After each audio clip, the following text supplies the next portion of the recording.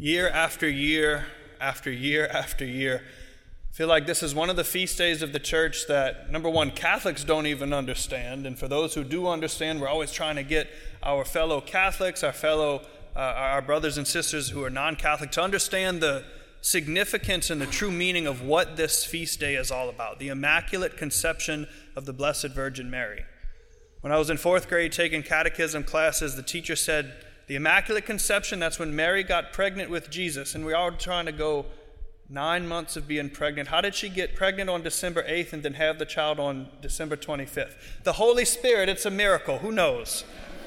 We celebrate today the reality that our Blessed Mother was conceived in the womb of St. Anne, totally free from the original sin that encapsulates every other human being in history, spare Jesus. We celebrate that for a very significant reason, because this is the day that everything starts to start over. Everything begins anew. It begins afresh. The enemy is starting to have his head crushed now. In the first reading, we hear this story about Adam and Eve playing the blame game. God is walking with Adam, and he says, well, I'm hiding because I'm naked, God. Who told you that? Why did you do this? The woman made me do it. Eve, why did you do this? The serpent made me do it. We don't like to take blame. We don't like to take responsibility for our fault. So, of course, we know the rest of the story. You, serpent, you're going to crawl on your belly. You're going to eat dirt the rest of your life. I'm going to put animosity. There's enmity between you and the woman, your offspring and hers. You're going to strike at her heel, and she's going to crush your head. His head begins to be crushed because God now starts to begin this sanctification, as he has throughout all the prophets, but in a real, authentic way. The very first tabernacle for Jesus Christ was created. The first tabernacle of the Immaculate Womb of our Mother. Something very important and significant that we overlook, and that's the fact that in the Blessed Virgin Mary, we find everything that we need to empower us, to encourage us, to give us the motivation and the dedication to choose her Son, Jesus Christ. You go back to the gospel from this past Sunday, and John the Baptist says, produce good works, good fruit to show your repentance. If you're really going to do something, if you're really going to encounter God, if you're really going to pray, then you need to change. Something must change. Without change, there's no prayer. Without prayer, there's no hope. Without hope, why even show up? It all begins anew today because things start to change. See, when Gabriel appears to the Blessed Virgin Mary, and he says all these wonderful things, and sure, she might be a little hesitant. How can this be? I know not man. How is this even possible? Gabriel gives us the key to everything. The Holy Spirit will be with you, yes, but the power of the Most High will overshadow you, Mary. And a lot of times we look at that and we go, that's kind of harsh. What did Mary do to deserve to have her whole freedom taken away? She's just going to be overpowered. Luke does not say the Holy Spirit is going to overpower her. He doesn't say that the Holy Spirit is going to overtake her or boss her around. Overshadow, that word he uses. But the significance of being overshadowed by the power of the Most High God is that our mother, the Lord's mother, allowed it to happen. The significance of her being immaculately conceived and free from all original sin is that she had the total perfect freedom, the perfect will aligned with our Lord's to choose to let him do whatever it is. Father Andrew says that all the time, to give the Lord permission. Give him that freedom, give him that room to move and to speak and to change and to form, to gather and to scatter, to do all these different things. Mary did it perfectly. Be it done as you say, Gabriel. She could have said no. There's big debate about that. Would her will have allowed her to say no? She was a human being with a free will. Her being free from sin allowed her to be overshadowed and changed for eternity, to bear the Son into the world. That's beautiful, Father. That's a 2,000-year-old story, and yes, we should praise God for the gift of Mary, but what does that have to do with us in 2022? The same thing that St. Paul writes to the Ephesians in the very first chapter of that letter that you heard in the second reading. Praise God, he says, because he has chosen us. Not because we're the leftovers, not because he has nothing better to do, not because there's some other option that didn't work out. He has chosen us to be holy and blameless in his sight, much like Mary. To be without blame, to be without sin. He chooses us to be empowered, to be set free from sin. Why then does it not happen? We don't give him the freedom to do so. We love our sin too much. I love my sin too much to give him that freedom to move and to shake things up and to speak and to draw me into the fullness of who he is. Everything that we do as Catholics and as Christians, every act of devotion, every act of praise, every prayer, everything that we could possibly do that brings us to the Lord is initiated by him.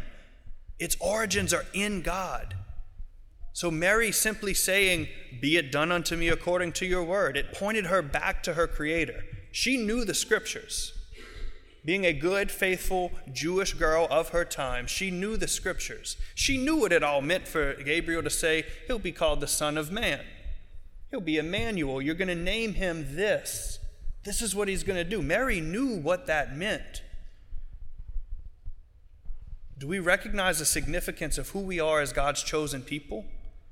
If not, how could we possibly hope to even understand the significance of who the Lord is, who comes to bring power and might and justice? Everything that we do to glorify him should point us back to its origin, which is God himself. It's always in response to that invitation he gives us because he has chosen us. That's what we celebrate today. That Mary's yes was an invitation. It was a response to that perfect, joyful, hope-filled promise of joy that God invited her into. And she said yes. And everything started afresh. But we need not overlook the simple fact that just like Mary, when we say yes to God and we follow his plan, even if, please Lord, we do so perfectly, in no way, shape, or form does it exempt us from the pain and sufferings of this earth. The Blessed Mother was woken up in the middle of the night by St. Joseph after his dream to flee Bethlehem because Herod was coming with the sword to slay the firstborn males. That's a sorrow, a sword in her heart. She lost her child for 3 days in Jerusalem and finally found him in the temple. Could you imagine losing your child for 3 solid days before Life 360 and cell phones and where are you, mom's mad? Later on, she lost her son for another 3 days when he was lifeless in the tomb after she watched him be butchered on the cross. Could you imagine? 40 days later, she lost him again when he ascended into heaven and sent the disciples out, sent the apostles forward. She was not in any way, shape, or form exempt from pain and suffering and mourning and death. Why would we think we are then?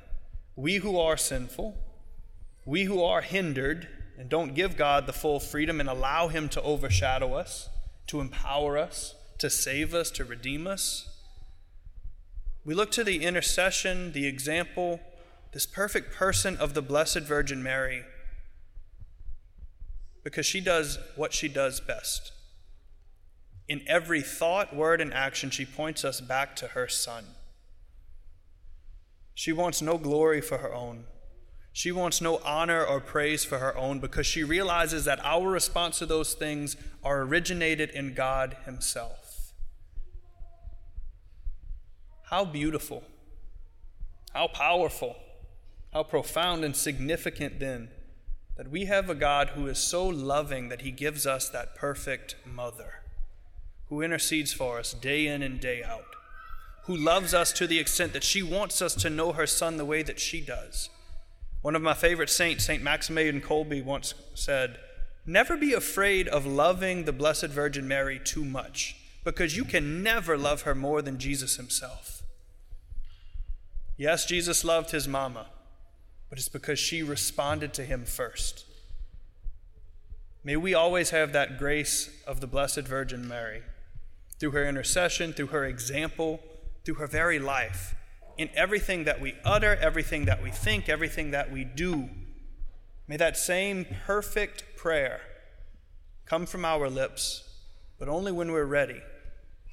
Be it done unto me according to your word is a very dangerous thing to say.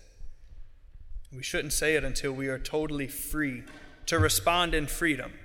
We're totally at peace to respond in peace. We have a joyful heart to respond in joy, to give God that freedom, to give him that permission to overshadow us, to invigorate us and seal us with his Holy Spirit to go out, to live the gospel truth, to live the message of Advent, really, that redemption is coming. It's already come, and it has come, and it has yet to come. Prepare your hearts, prepare your souls, especially during this Advent season. Follow after the Blessed Mother. Don't be nervous or afraid to ask for her help. She's there waiting. Never underestimate the power of the prayer of a mama, especially the Blessed One. She wants us to join her in heaven to behold the face of her Son for all eternity, totally fulfilled, totally overshadowed, totally humbled, but in joy, in peace, and in the glory of God. Again, as St. Paul writes, he has chosen us in that same grace that overshadowed the Blessed Mother, in that same grace that filled her heart and left no room for imperfection or sin. He has chosen us in that same thing, so should we not choose him back? What needs to change then? What needs to take place in our hearts, in our actions, in our thoughts, even in our prayers, to lead us closer and closer to that perfect utterance? Yes, Lord, I accept. Be it done unto me according to your will. You've been listening to the Christ the King at LSU podcast. If you would like to become a golden giver or learn more about what we do, please visit ctklsu.org.